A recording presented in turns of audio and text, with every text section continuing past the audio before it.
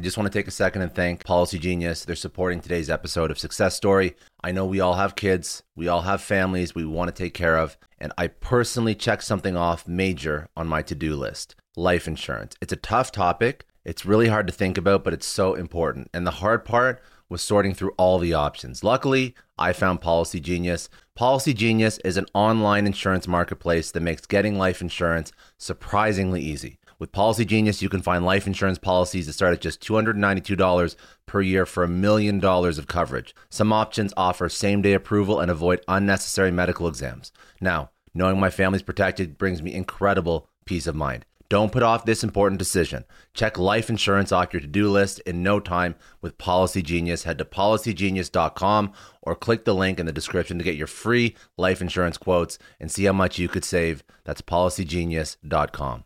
Welcome to Success Story, the most useful podcast in the world. I'm your host, Scott D. Clary.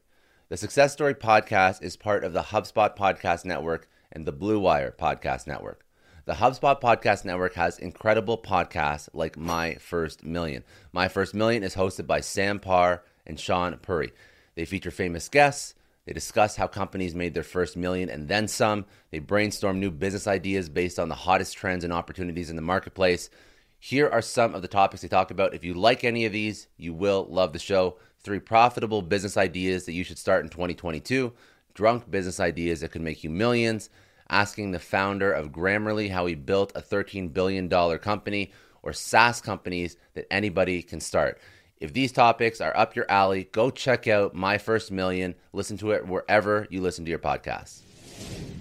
Today, my guest is Abby Falik. She is the founder and CEO of Global Citizen Year. Now, Global Citizen Year is a nonprofit helping shape the next generation of leaders. They recruit talented students to spend 8 months overseas, somewhere with a host family, serving a local community through an apprenticeship, similar to an internship, attending classes, learning, and participating in the culture. Abby is a Harvard Business School graduate. She is an award-winning social entrepreneur. She has been profiled by the New York Times, Washington Post, NPR, the Chronicle for Higher Education. She speaks globally. She's been featured at forums including the Aspen Ideas Festival, the Obama Foundation Summit, Fast Company Innovation Festival, PopTech, and the Nantucket Project. She was named one of America's top 25 philanthropist speakers. She was named one of the most intriguing entrepreneurs for 3 years by Goldman Sachs, and she was also named one of the most creative people in business by Fast Company as well. She has created the Global Citizen Year to help shape the next generation of leaders. So we spoke about her origin story, how her time abroad growing up gave her different perspectives on the world, on different cultures, and then ultimately on social entrepreneurship, and now she tries to teach over her experiences through Global Citizen Year. We spoke about ultimately what social entrepreneurship is, what it isn't, why we have to work towards making it the de facto form of entrepreneurship, how to define social entrepreneurship. We also spoke about why education is broken and some ideas on how to fix it, most notably focusing on things that allow you to be successful in 10, 20, 30 years from now, when the jobs that you're going to be having and holding are jobs that may have not even been invented yet. So we have to fix education. We have to focus on social entrepreneurship. We have to redefine success. We have to redefine how companies measure success. And we have to redefine how to communicate to stakeholders, how to measure success as an organization through impact. Although profits are important, how do we measure through impact? And then lastly, how do we redefine leadership and give people agency and help them understand that they can implement and invoke change across the globe through the actions they take, whether or not it be building a company or working in an organization. So social entrepreneurship lessons, some ideas on how to fix education, and some ideas on how to just be a better person in the world and how to incorporate that into the businesses that we build. Let's jump right into it. This is Abby Falik. She is the founder, CEO of Global Citizen Year.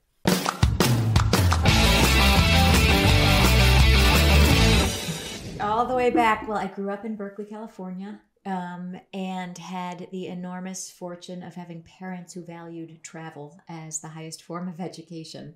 They had experienced that themselves, but later in their lives, as young adults before having kids, they had taken all their savings, quit their jobs, and spent a year traveling around the world in 1978. And so that goes way back, but I think that was then such a formative influence in our childhood and upbringing, where we were young and, following them through villages and, visiting schools in Southeast Asia and South Africa and Latin America, and having experiences that really just shook me out of the bubble of context I'd been born in, and gave me a sense that the world is huge and very unequal, and I had won a birth lottery, and I had no choice but to orient my life toward equalizing opportunity, and figuring out how to use my access and various forms of privilege and education toward the end of creating possibility and helping other young people reach their potential as well. I love that. The story makes sense when you're exposed to that. You understand the like you mentioned, the privilege we have in North America, being born in North America, but not everybody does something about it either. Like I think it's a lot of work to assume that you can just fix the world sometimes. So what was the first iteration of you wanting to do something that did have a positive social impact, and how did it evolve over your career? I have been wired entrepreneurially from as long as I can remember. So I remember selling neckties, my dad's old ties, the lawyer, door to door in our neighborhood to make some money. And then when I was in middle school, started a summer camp for local kids who didn't have anywhere to go during the summer. And so I've always just been someone to identify an opportunity and a need, a missing piece, and then sort of, why not be the one to connect the dots and the resources to make something happen.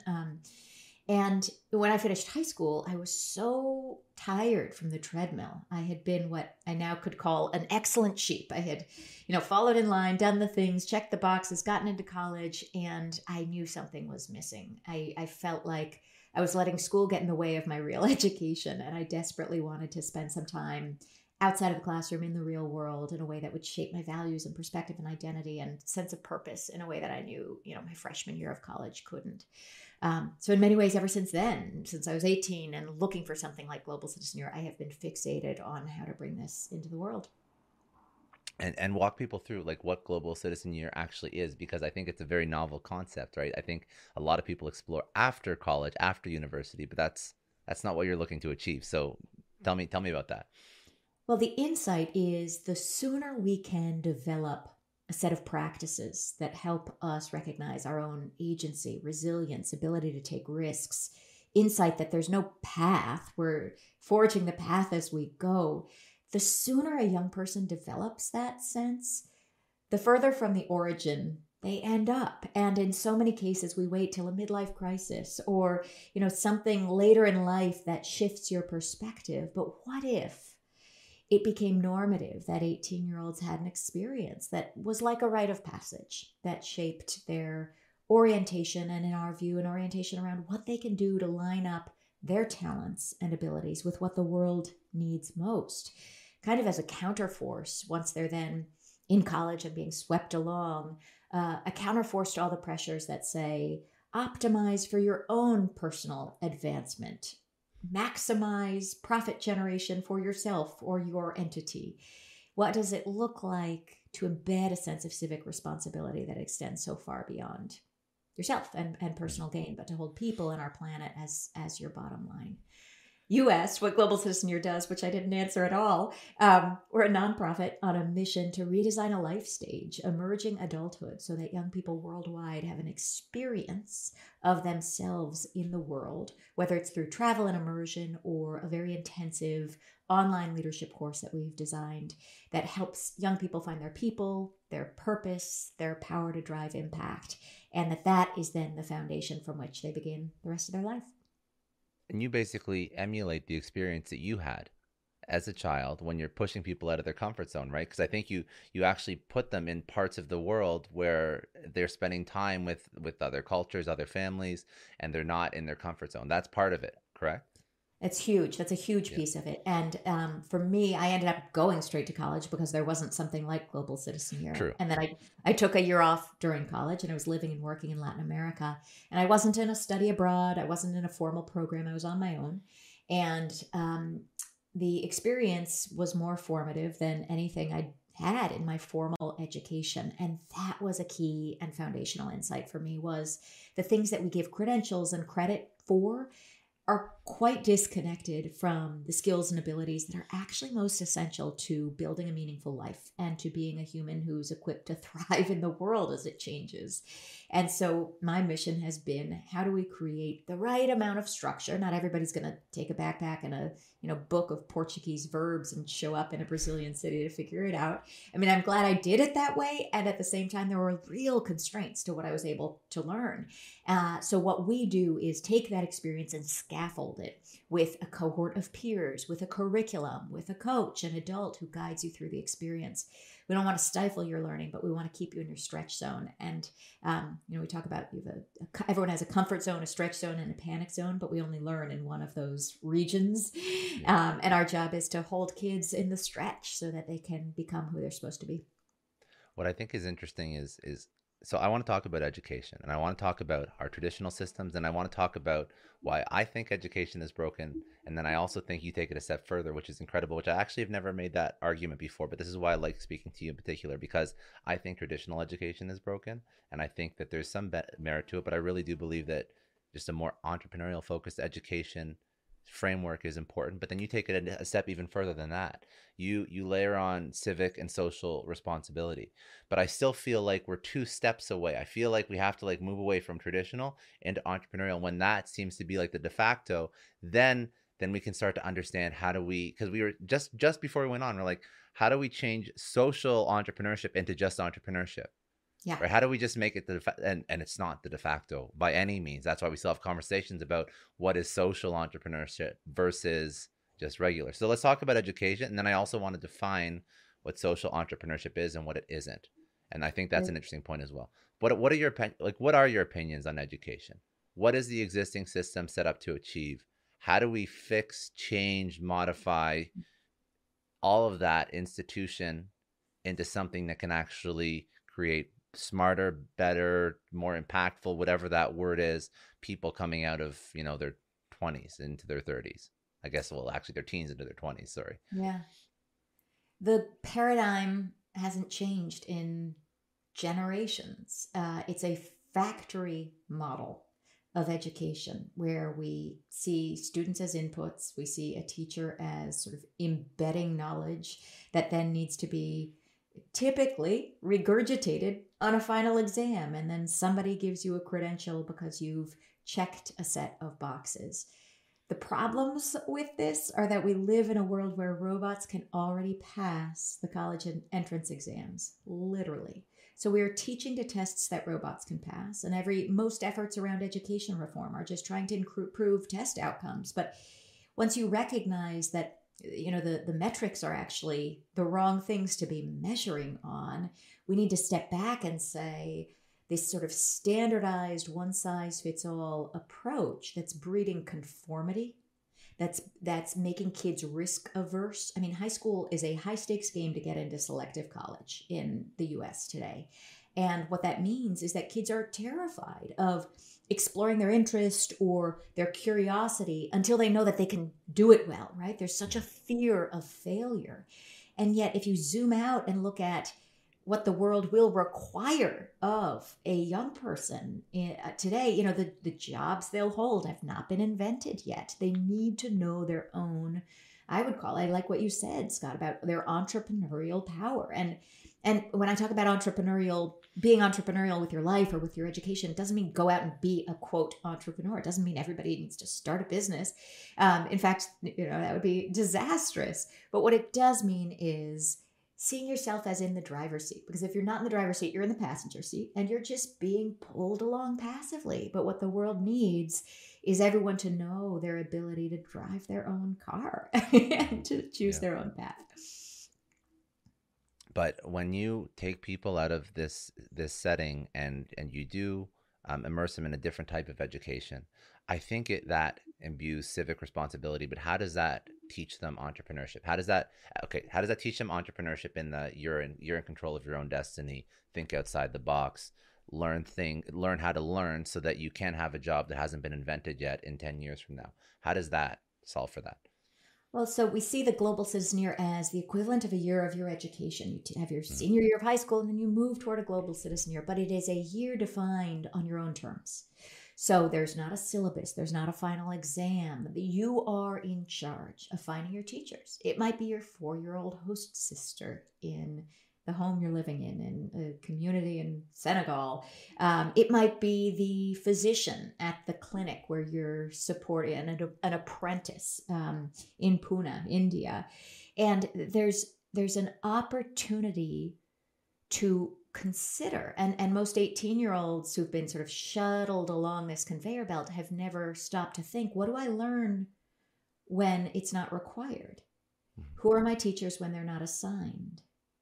What are the things that light me up or break my heart that I can't not do something about? And so I really appreciate, Scott, that you're making this link between a sort of civic and social engagement approach and an entrepreneurial orientation, because I think that gets at the heart of what drives me in the world is how do we equip Gen Z to see themselves at the intersection of those two things?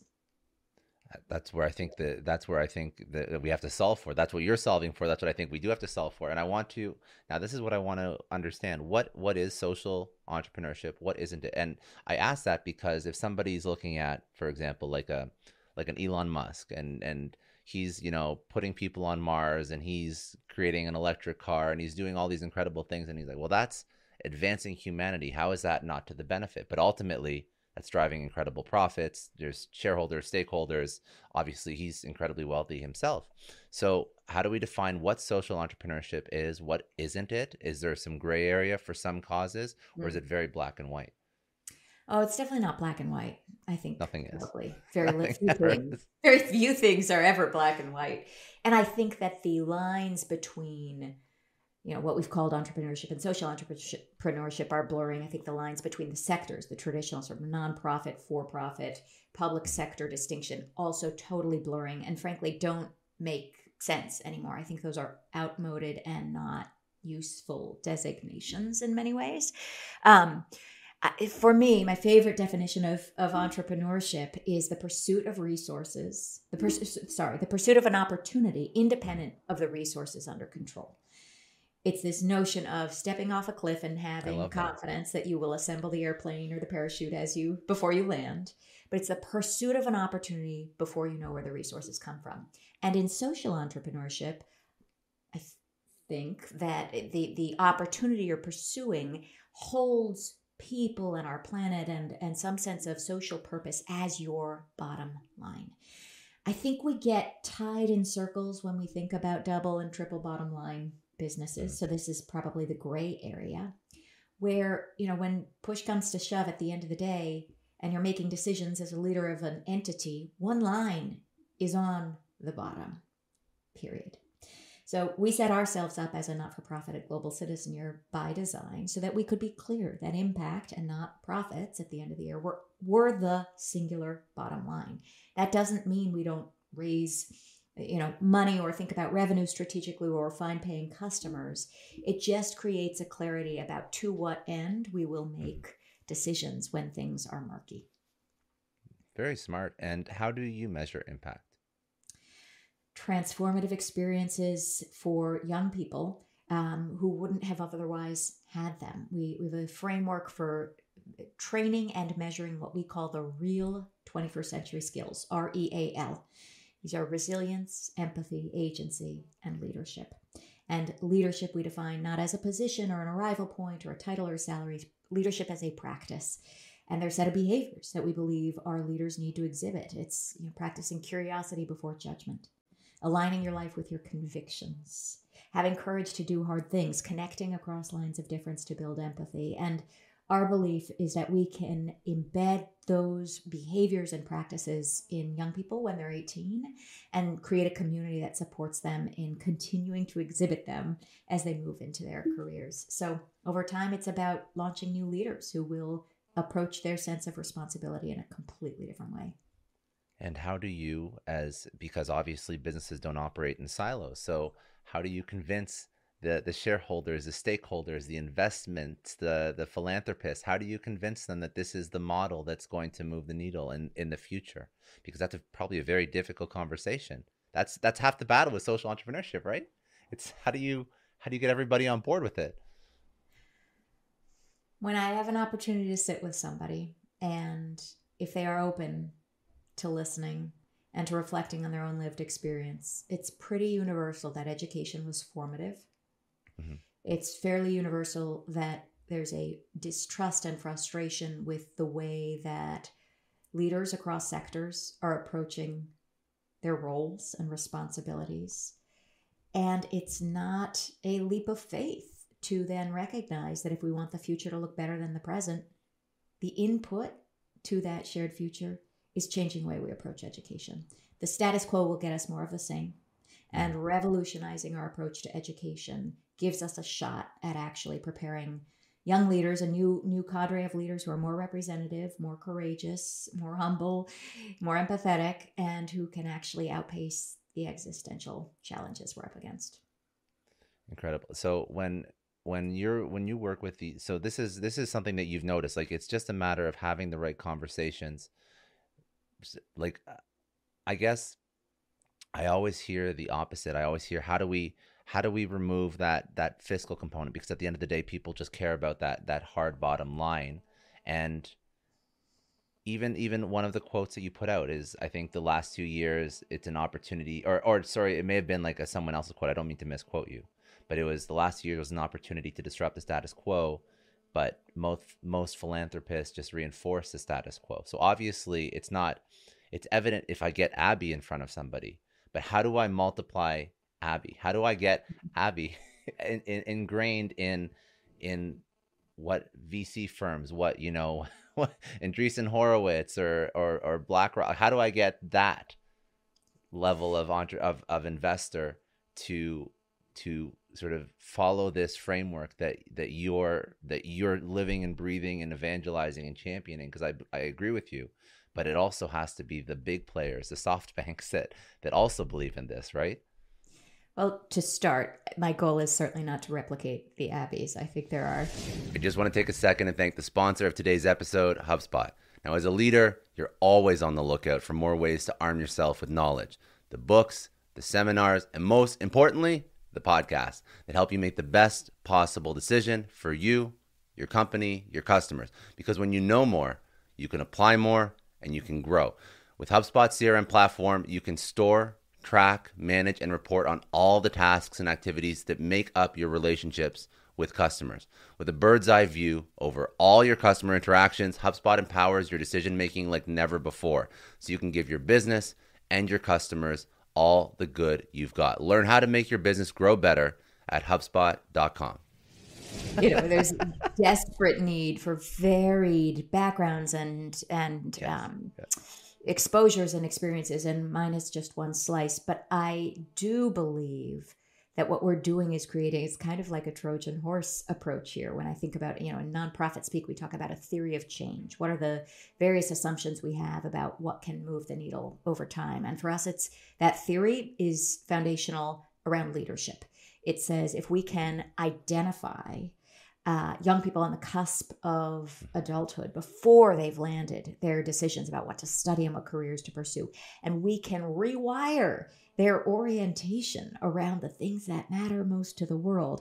I know a lot of entrepreneurs listen to this show, and NetSuite has been a huge supporter for entrepreneurs, for business owners, because there's one thing that we all know. Business is about making money, and it's about your bottom line. And the less you spend on the nuts and bolts of running your business, the more profits you keep. But these days, everything is costing more. Supplies, people, shipping. It squeezes your margins, and I've been there, juggling multiple systems for finance, inventory, you name it, each with its own costs and its own set of headaches. That's why I made the switch to NetSuite by Oracle. It's changed our company. Think about it. NetSuite is one of the top financial systems out there. It puts your whole business on one platform: accounting, finance, the works. One data source for everyone. There's no more mismatched info. And because it's in the cloud, it slashes your IT costs. No more servers, no more updates. Just access NetSuite from anywhere. With one integrated suite, your overhead drops big time. And here's the real win: efficiency. Everything's connected in NetSuite. Costs are ridiculous lately. Find a proven way to reduce your expenses and get better performance out of your team. It's a no-brainer, and that's what NetSuite offers. Over 37,000 companies have figured this out already. You have to join them. Right now, through to April 15th, NetSuite's got an incredible, flexible financing plan. Check it out and see the savings yourself at netsuite.com/Scott Clary. That's netsuite.com/Scott Clary. Hiring as a small business owner is a major pain. That's why LinkedIn is supporting today's episode. You need people with the right skills and experience, but finding them can take forever. It is incredibly frustrating to keep seeing candidates who just aren't a good fit, and that's why LinkedIn Jobs has been a game changer. Let me tell you a little story. We needed to hire a graphic designer, somebody with specific tech and software knowledge and the ability to truly understand our brand. And I started with all the usual job boards, and it's the same old story. Tons of irrelevant applications. No one's really matching my needs. I tried LinkedIn Jobs, and the quality of candidates was just on another level. People with impressive portfolios, relevant expertise.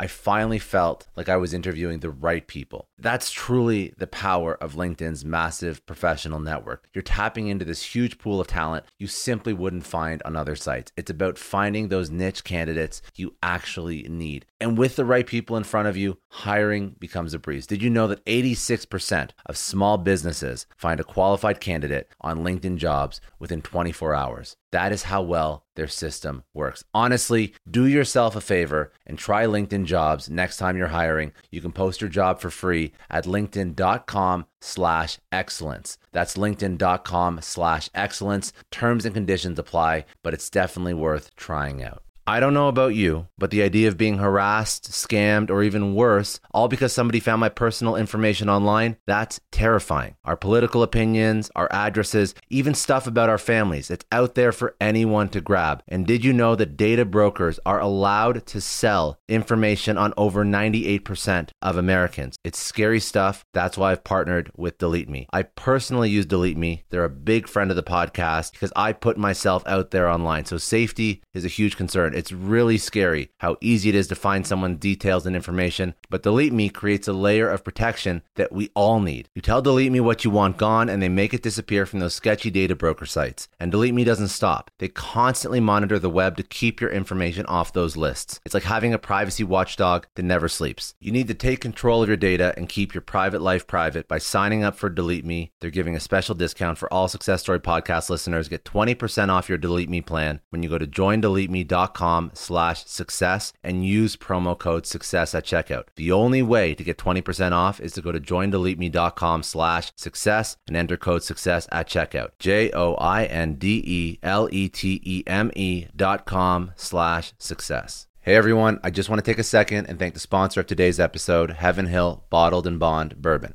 Now, I don't have a lot of liquor sponsors on this show.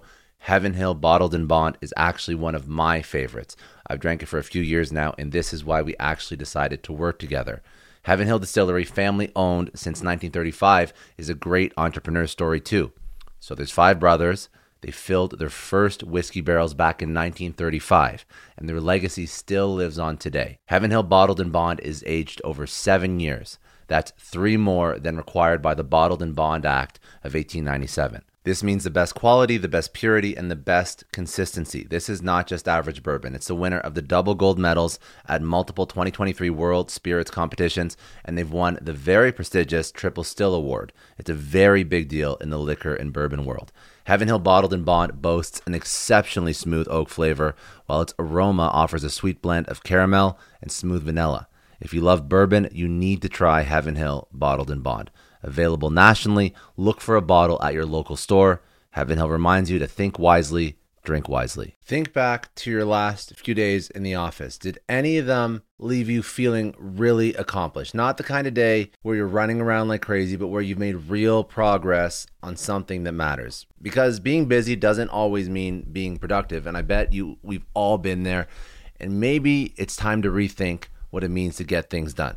Today's episode is sponsored by Belay, and what they help you do is, instead of getting sucked into emails and to-do lists, they help you delegate tasks and focus on big goals. They can connect you with top-notch US-based talent who are ready to take on those time-consuming tasks that bog you down. Let's be real. There are way more important things you could be doing than bookkeeping or wrangling a packed inbox. They have virtual assistants to handle all of those pesky administrative tasks, or accounting professionals to take care of all your financials. But here's the best part. You don't have to waste weeks searching for the right person. Belay's personalized matching service works quickly, sometimes matching you with the right talent to take stuff off your plate in under a week. Are you ready to try a different way of working? Check out Belay's list of the top 25 things you can delegate to a virtual assistant. It might just change your business and your life. Text SUCCESS, that's SUCCESS, to 55123 to get the list and to start transforming your to-do list with Belay. We are then seeding these high achievers who are impact first oriented into positions of power and influence across the SoftBanks and across the, all industries and sectors. So it's really beginning through an approach that changes creates an army, a movement of young people who can help live and act and reflect a different approach to, what it'll take to save us on this shared planet. I appreciate that. It's a smart strategy. And if you were going to speak to somebody who's earlier on in their career and maybe they want to figure out where they should end up next in their career, they maybe even want to start a company, what is your advice for starting that company, or what direction they could move it? I guess it's probably more applicable to if they want to start a company, because realistically, if you do want to make an impact, there's probably organizations that you would gravitate towards anyways that like their vision is aligned with what you'd like to be part of your career. But starting a company, like, canvas is blank. Yeah. I mean, it can be in the social entrepreneurship space as well. So I think we have way too many nonprofits in the world, and way too many college students starting new nonprofits because it, seems like a cool thing to do. And we hold that up on a pedestal and shower those entrepreneurial leaders with awards. And I think what's really needed is, rather than thinking of ourselves as problem solvers, can we see ourselves as solution accelerators? So if you can figure out what's working somewhere, and I think this applies in the social sector and also in the business sector, figure out what's working and take it to where it's needed. Mm-hmm. And it is likely that the thing you're passionate about and envisioning and sort of called to bring into the world has been tried in some context. So before you start anything, you got to become the world's leading expert at the intersection of all the things that you're trying to solve for. And then from there, it's figuring out, what's the right form for this? What's the goal? What's the ultimate purpose? You should figure out your tax status, i.e., are you a nonprofit or for-profit, based on the goal, not based on whether you want to. I'm always frustrated when young people will come to me and say, well, I'm a nonprofit person, or I want to work in a nonprofit. And to me, that doesn't say a thing about what you actually do want. I mean, I think the term nonprofit is diminishing of what that whole sector exists to do. We should call it the for purpose or for impact sector. But I think young people shouldn't define their passion or path based on the sort of tax status of the organization, as opposed to, what is it you're here to get done? What role do you think you distinctively can play? Are you the founder leader? Are you the first mover? Are you the first follower, which is just as important? Are you an entrepreneur? Are you an intrapreneur? So it really comes down to knowing yourself and figuring out how you align what you're distinctively good at and what gives you energy with a problem you're really passionate about solving. I think that's probably one of the smartest ways to frame entrepreneurship, a solution accelerator, because there's too many people that try and almost reinvent a problem that doesn't even exist. Mm-hmm. To be honest, they're trying to solve something, or they're trying to reinvent the wheel, and they don't have to. As an entrepreneur, they really don't have to. That's a very smart. I've never heard that before. I like that. That's like a quote. That's a quotable for sure. A solution accelerator. Good. I'm sure I did not make it up. I wish I could attribute it correctly, but anything that's worth quoting probably came in the mishmash of my brain from all the people I look up to and learn from. You also you speak to incredible people too, and you bring them into the global citizen in your community. One of the like this is one quote that just stood out, and I just wanted to understand the context for this quote, because a lot of what you do is changing frameworks, changing lenses. I think it was with a conversation with Deepak Chopra, and it was from that conversation. I'm not sure, again, I don't know where these quotes come from, if it's him or if it's you commenting on that talk, but it was, how will we change the world from the inside out? What does that mean to you, to us? Leadership is an inside job. Happiness, meaningful life, all of that happens. It starts from the inside out. And I believe, again, it comes to my theory of change and our organization's theory of change, is that you can't change the world until you change individuals first. And that begins by mapping, being as committed to understanding our inner landscape as the outer context. And our schools certainly never focus on that, teaching self-awareness, helping young people discern between different emotional states, really develop an intimate and evolving relationship with themselves. It sounds so trite or cheesy, but really the only way we can change the world is by changing ourselves first. You know, it's funny. All the things that sound cheesy, all the things that are Are like, true. it's so true. Like, I'm gonna ask you. This is my next question to you. You always you keep speaking about redefining leadership, and then we speak about how leadership is like, it is one way, and this is the way that we've always seen leadership, but it shouldn't be a position or a title or a salary. But when you keep saying these things, you hear them again and again. We should redefine leadership. We should be socially conscious. We should look at the world through, we have to fix education. And then we have to, and also this Deepak Chopra, we have to fix ourselves, our businesses from the inside out. It's all true. But the issue is that it's not actioned on enough. There's not enough change. So people like speaking to it, and it sounds great, but then I feel like maybe either we haven't heard it enough, or we cave to what we're comfortable with. Or I'll take myself as an example. Obviously, I feel like leadership should be one way. I feel like companies should be run very much in line with the way that you speak about how companies should be run. But as a business leader, I also, in the conversations with the board, you start talking about you're not talking about impact.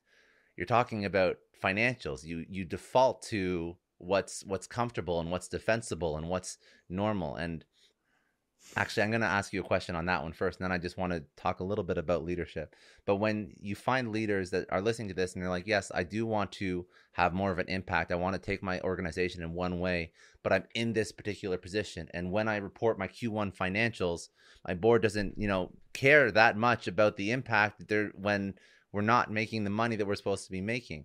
How do you remove yourself out of that position? How do you make your situation better so that you can focus on, or perhaps better educate the people that you work with about that long-term vision? What's your leadership lessons for getting people on board with what you believe? How do you change management? That's tough. I think, if I'm understanding right, it starts with the foundational purpose of the entity. Yes.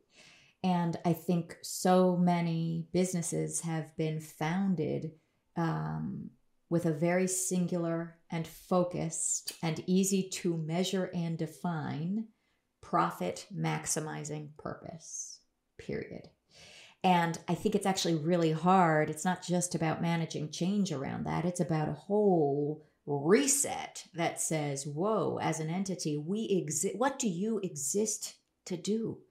Because what you measure is what gets done. It's what you manage toward. And the form and the function of what you're actually oriented around follow from what's that North Star. So I would just encourage people who are thinking of starting new businesses to be very clear about what the purpose is. And what externalities you're accounting for, right? So you can have, I don't mean that the sort of profit maximizing orientation is necessarily bad. I think the problem is when you're not then accounting on your balance sheet for all the externalities or harm you may be causing. So it doesn't work for society to have companies, maximize profits for shareholders while ignoring other stakeholders, including humans and health and the planet's sustainability. And then out of those profits, you give some of it away to help. You've made the money in one hand and you're giving it away with the other to sort of often put Band-Aids on problems that you may have contributed to solving. So it's just a much more holistic way that I think we need to see the role of the corporation in society as accounting for its positive and detrimental contributions. Very good. I love that. And it's something that hopefully if you are in an organization, you can move towards and start to bring up those ideas so that you're right. If it's a large organization, it's hard if it wasn't founded on the correct principles or principles that should matter. But ultimately, that's the direction you should be moving in. Can I just share one thought, Scott, as you're talking?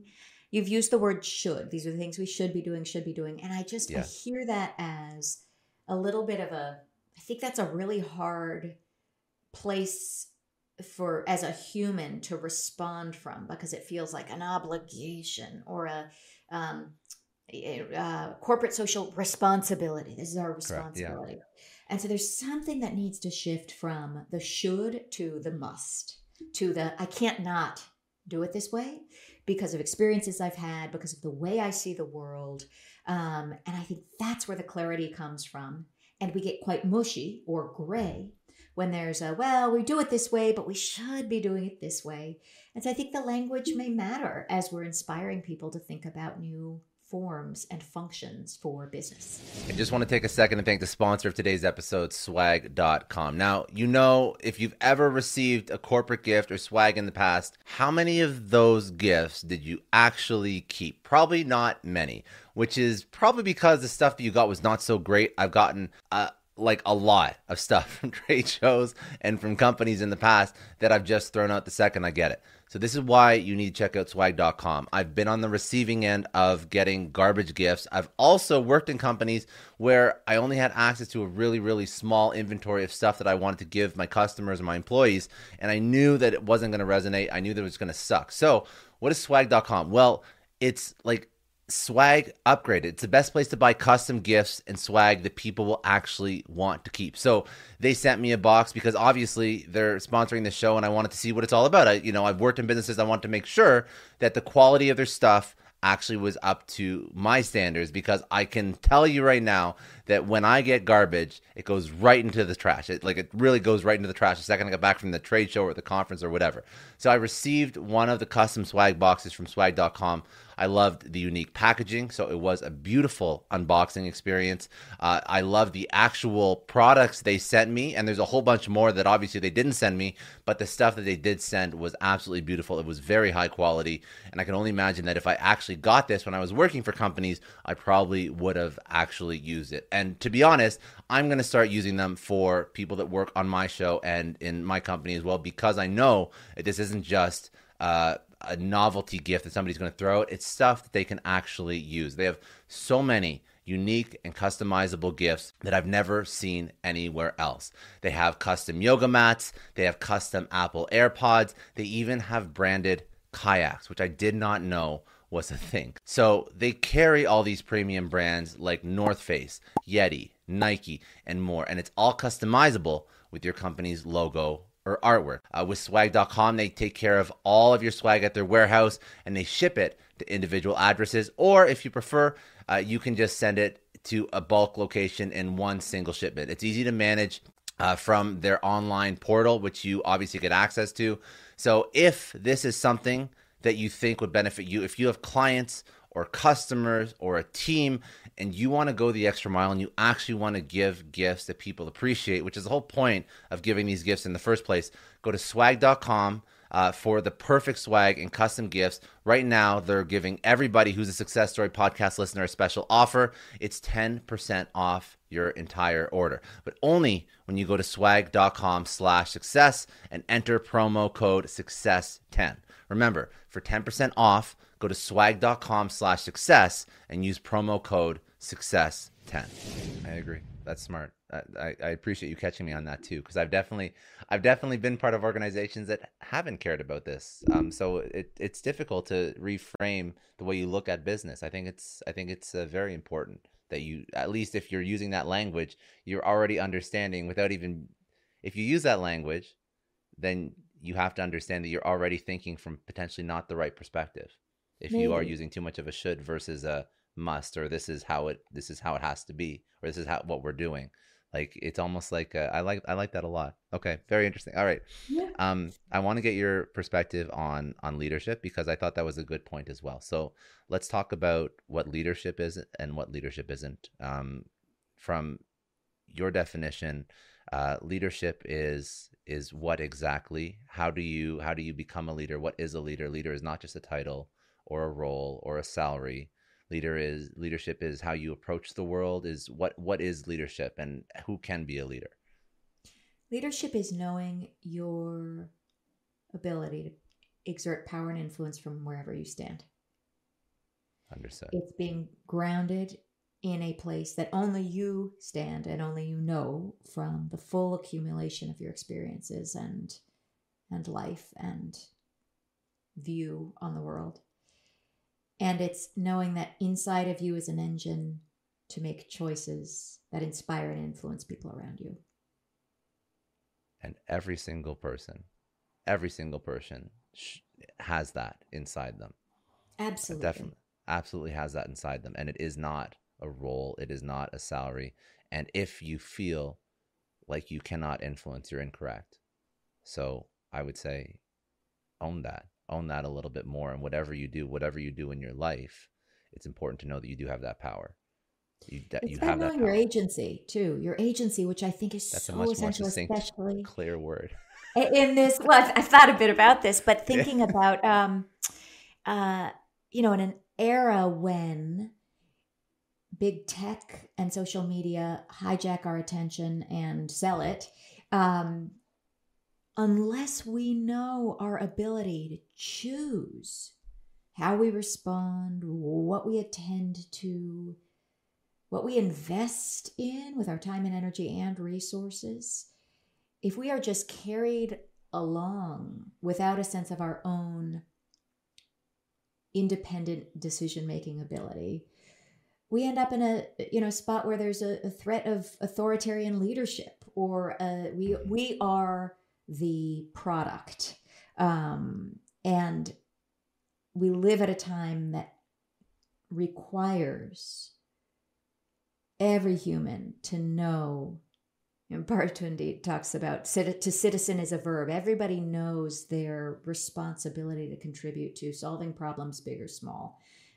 Because without all of us having that orientation, we will just get sort of swept along and swept off a cliff. We need everybody to sort of see their power as change agents. I love that. I want to. It's a beautiful way to sort of wind this down. I want to pivot into some rapid fire questions as well, just to pull Great, out some great. insights from you.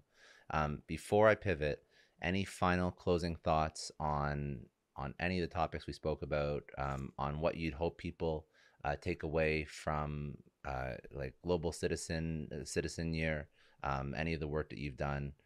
Also, most importantly, where do people reach out to connect Mhm. with you and go learn more, socials and websites and all of that?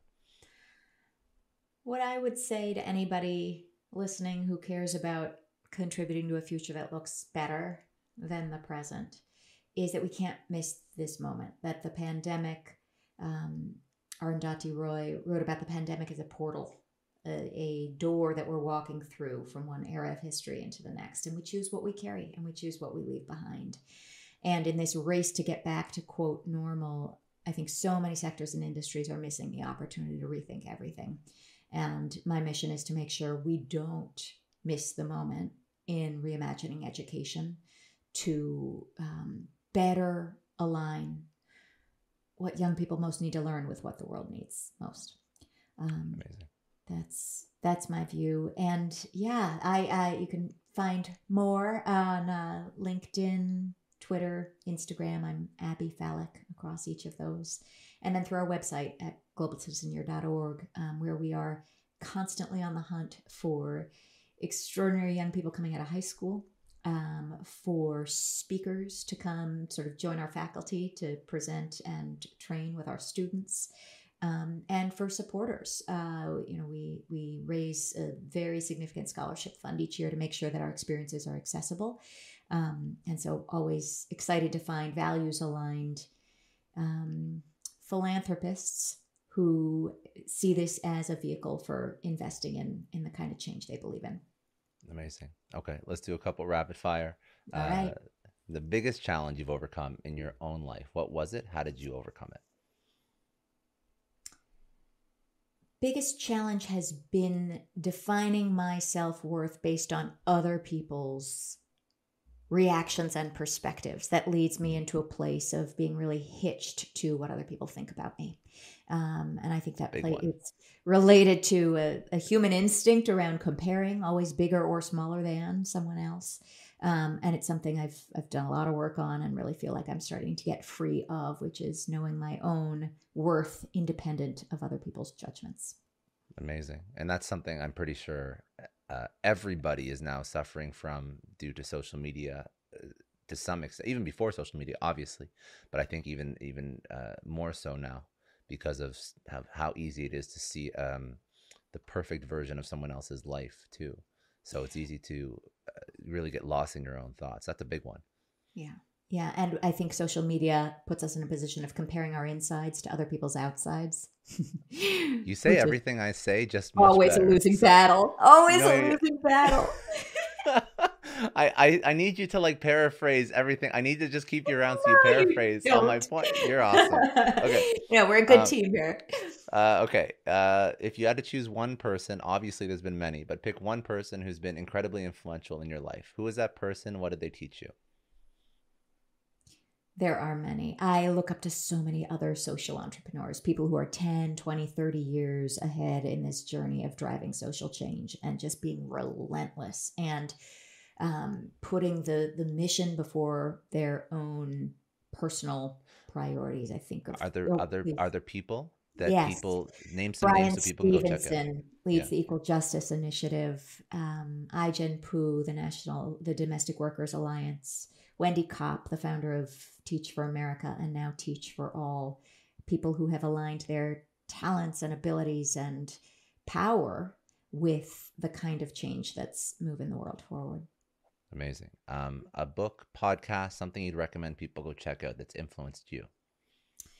Every morning I read some Pema Chodron.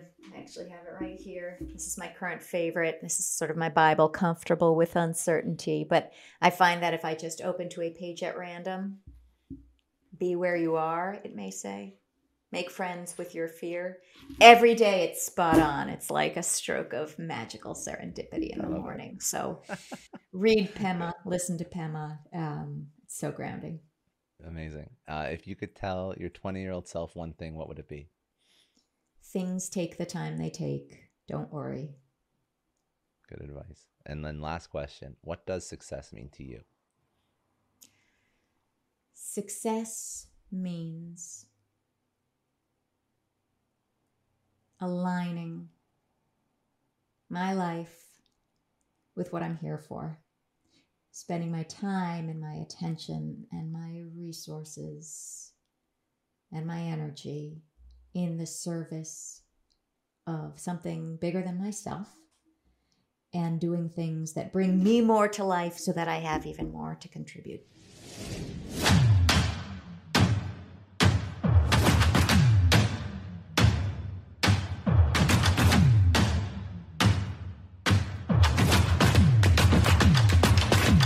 I know a lot of entrepreneurs listen to this show, and NetSuite has been a huge supporter for entrepreneurs, for business owners, because there's one thing that we all know. Business is about making money, and it's about your bottom line. And the less you spend on the nuts and bolts of running your business, the more profits you keep. But these days, everything is costing more. Supplies, people, shipping. It squeezes your margins, and I've been there, juggling multiple systems for finance, inventory, you name it, each with its own costs and its own set of headaches. That's why I made the switch to NetSuite by Oracle. It's changed our company. Think about it. NetSuite is one of the top financial systems out there. It puts your whole business on one platform, accounting, finance, the works. One data source for everyone. There's no more mismatched info. And because it's in the cloud, it slashes your IT costs. No more servers, no more updates. Just access NetSuite from anywhere. With one integrated suite, your overhead drops big time. And here's the real win: efficiency. Everything's connected in NetSuite. Costs are ridiculous lately. Find a proven way to reduce your expenses and get better performance out of your team. It's a no-brainer, and that's what NetSuite offers. Over 37,000 companies have figured this out already. You have to join them. Right now, through to April 15th, NetSuite's got an incredible, flexible financing plan. Check it out and see the savings yourself at netsuite.com/Scott Clary. That's netsuite.com/Scott Clary. Hiring as a small business owner is a major pain. That's why LinkedIn is supporting today's episode. You need people with the right skills and experience, but finding them can take forever. It is incredibly frustrating to keep seeing candidates who just aren't a good fit, and that's why LinkedIn Jobs has been a game changer. Let me tell you a little story. We needed to hire a graphic designer, somebody with specific tech and software knowledge and the ability to truly understand our brand. And I started with all the usual job boards, and it's the same old story. Tons of irrelevant applications. No one's really matching my needs. I tried LinkedIn Jobs, and the quality of candidates was just on another level. People with impressive portfolios, relevant expertise.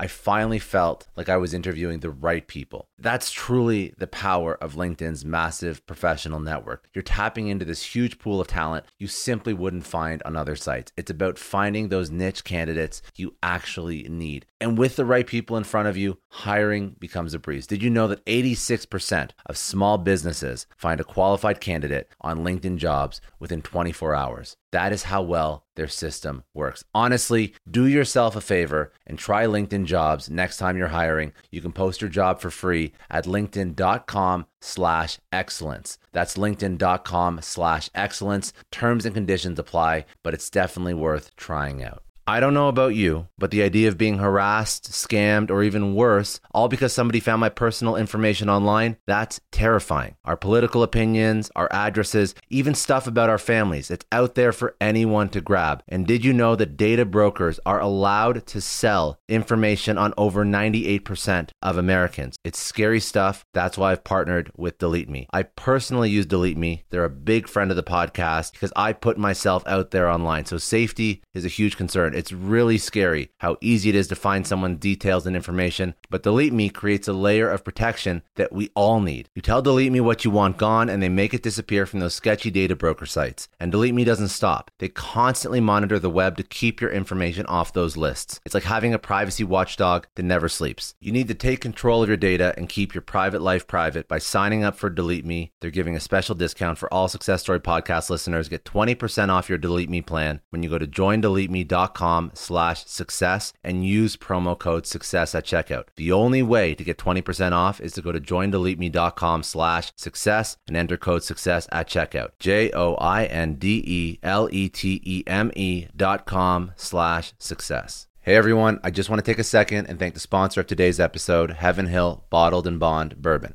Now, I don't have a lot of liquor sponsors on this show. Heaven Hill Bottled and Bond is actually one of my favorites. I've drank it for a few years now, and this is why we actually decided to work together. Heaven Hill Distillery, family owned since 1935, is a great entrepreneur story too. So there's 5 brothers. They filled their first whiskey barrels back in 1935, and their legacy still lives on today. Heaven Hill Bottled and Bond is aged over 7 years. That's 3 more than required by the Bottled and Bond Act of 1897. This means the best quality, the best purity, and the best consistency. This is not just average bourbon. It's the winner of the double gold medals at multiple 2023 World Spirits competitions, and they've won the very prestigious Triple Still Award. It's a very big deal in the liquor and bourbon world.